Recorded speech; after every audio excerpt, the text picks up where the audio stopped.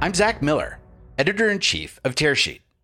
The following was produced by Tearsheet Studios. We worked with employment data platform Argyle to create a podcast series about the rising importance of employment data and how lenders, banks, and fintechs are using this data to make financial products available to more people, solving some of the challenges with today's financial services. The job of a CTO in fintech is wide and varied. Building a secure fintech solution that handles sensitive financial and employment data requires treading carefully. You can't really move fast and break things. My name is Audrey Zeus. I'm a CTO at Argyle. I primarily write Slack messages and emails all day long and worry about the technology problems. From building scalable databases to, yes, writing emails and Slack messages, fintech CTOs are tasked with big responsibilities. It can help when they have diverse backgrounds, building tech solutions in various industries. It even helps hone their communication skills. I started in consulting, so I guess I did start writing emails and Slack messages. And I worked at Deloitte Digital to be specific, and I was a developer there. And I worked on a lot of open banking projects, which is a similar field to, I guess, what we do, just another industry. And I had a very interesting, long, windy road to end up working on employment data, but essentially went through, me leaving Deloitte, starting my own VR startup.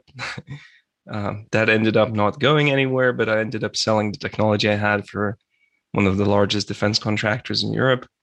And I worked in the field of defense for almost 5 years, primarily with simulation technologies. And then after a while, I was ready to sort of get back into fintech, started contracting as a technology VP for hire. That's how I met Shmolik, actually. We met while working online. He had some interesting, crazy ideas that sounded way too simple at the start. And we started building them. And here we are, 3 years later. It's not uncommon for tech professionals to move back and forth between various industries. That's Audrius' story with defense contracting. It makes sense. Some of the same skill sets and technologies, like big data and aggregating data across various sources, are employed in both industries. Some of the same challenges exist, too. There's actually a surprising number of people that went back and forth between defense and fintech. I don't know why. But if you look at sort of the history of those two fields, they're somewhat intertwined. I think for myself, my experience within Deloitte with open banking and all the other sort of, digital banking related sectors there was actually something I kind of enjoyed. And one of the things I kind of missed in the defense sector was actually the speed at which things are going. It's a very interesting area of work. However, it's at times pretty slow and outdated. Product life cycles there are counted in decades or more. So I really missed that fast moving environment. And and I think I kind of got what I wanted. We ended up, needing to build something that's really fast moving here. So that drew me back to fintech. Fintech frequently means building modern apps on top of aged legacy technology. This approach may be easier than ripping out the decades-old tech stack, but it limits some of the things you can do. You have to write so much code just to manage someone else's tech. The analogy I use is we're building a castle on top of the stilts that are leaning against boats in the sea. We're building our platform and infrastructure on top of other people's infrastructure we don't control, right? And we integrate with them, and we have to do our best to make sure those stilts, those connectors, are as stable as they can be to make sure, a castle floats at the top. So it's a really interesting technical challenge because you end up having to write a lot of proprietary IP that helps you manage those unreliabilities that are inherently there because it's other people's code. I think people who work in banking and open banking definitely know the feels for this. Building the castle that Audrius describes is just the beginning.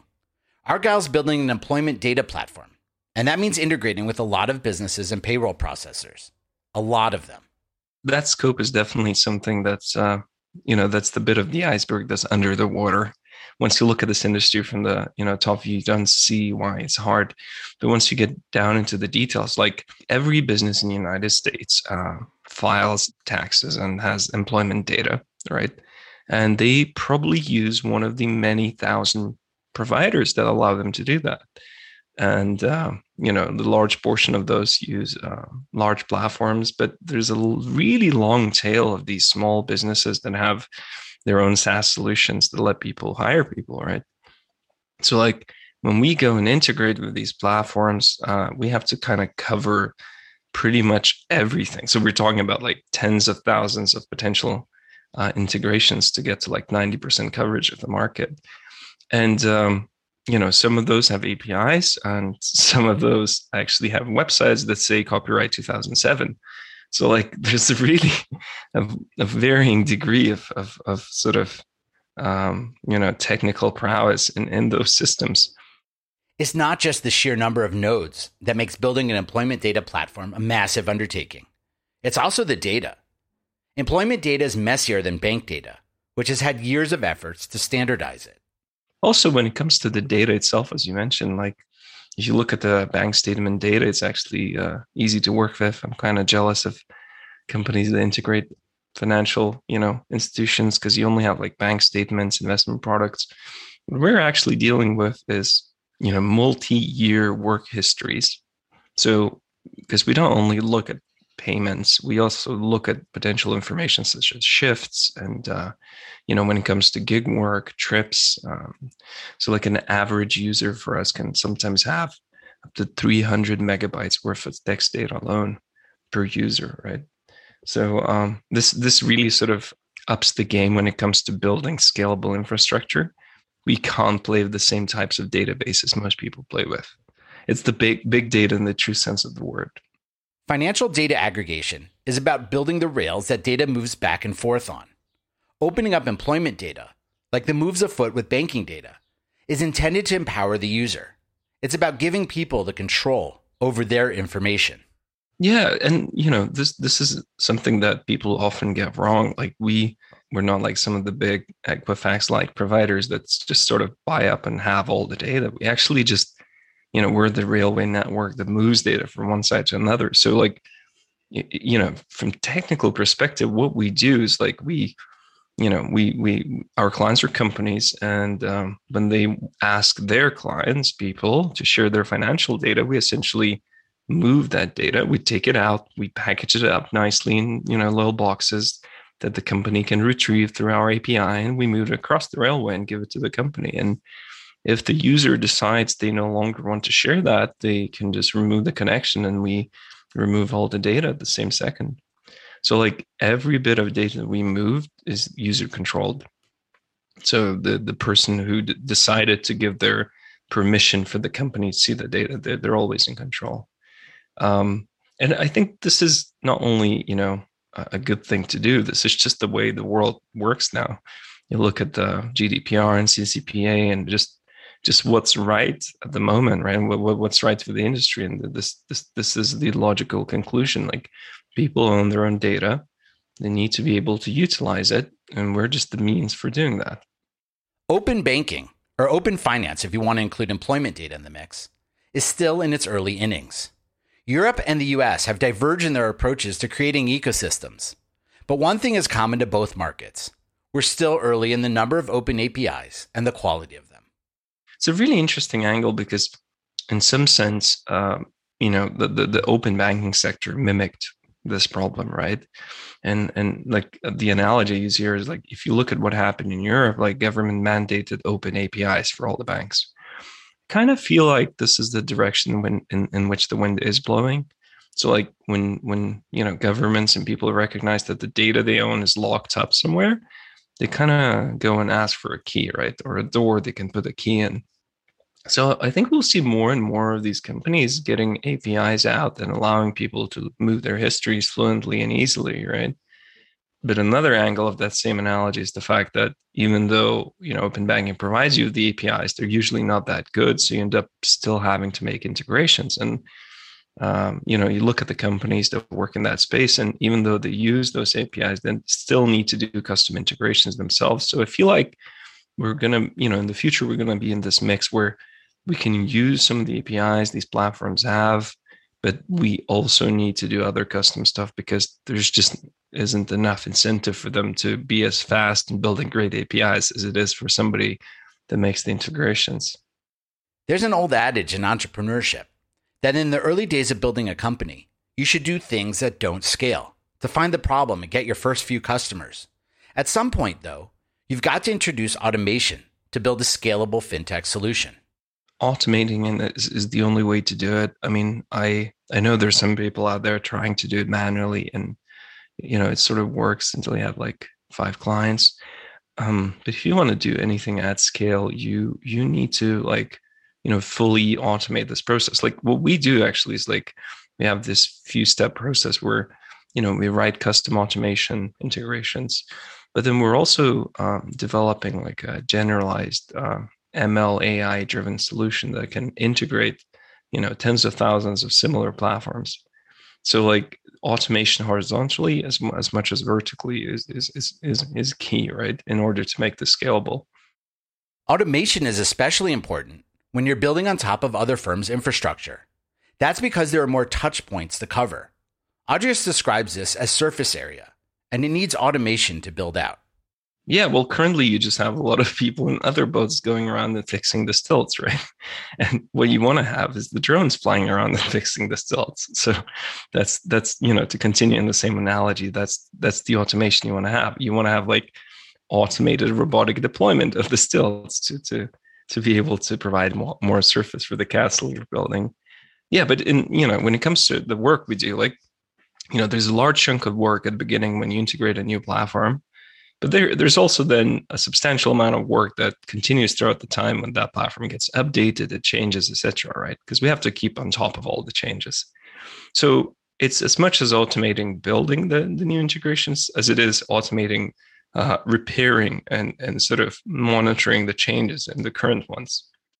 For fintechs moving into financial data, they're sometimes surprised by the number of certifications they need. But it's necessary to move into a space where large institutions share and consume data with you.